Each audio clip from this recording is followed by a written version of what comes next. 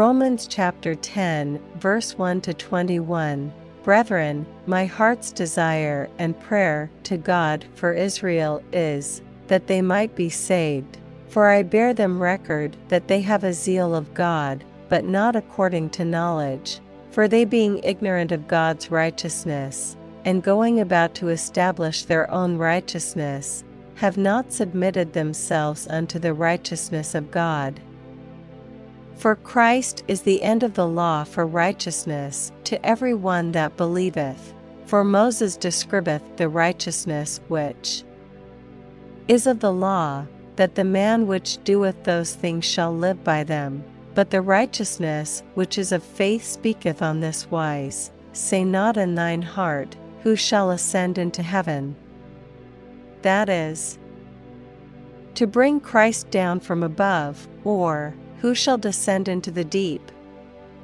That is, to bring up Christ again from the dead. But what saith it?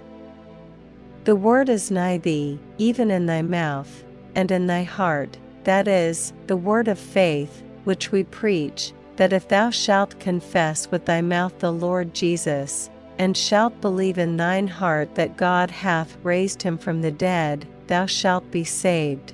For with the heart man believeth unto righteousness, and with the mouth confession is made unto salvation. For the Scripture saith, whosoever believeth on him shall not be ashamed. For there is no difference between the Jew and the Greek, for the same Lord over all is rich unto all that call upon him. For whosoever shall call upon the name of the Lord shall be saved. How then shall they call on him in whom they have not believed?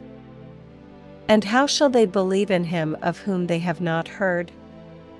And how shall they hear without a preacher? And how shall they preach, except they be sent?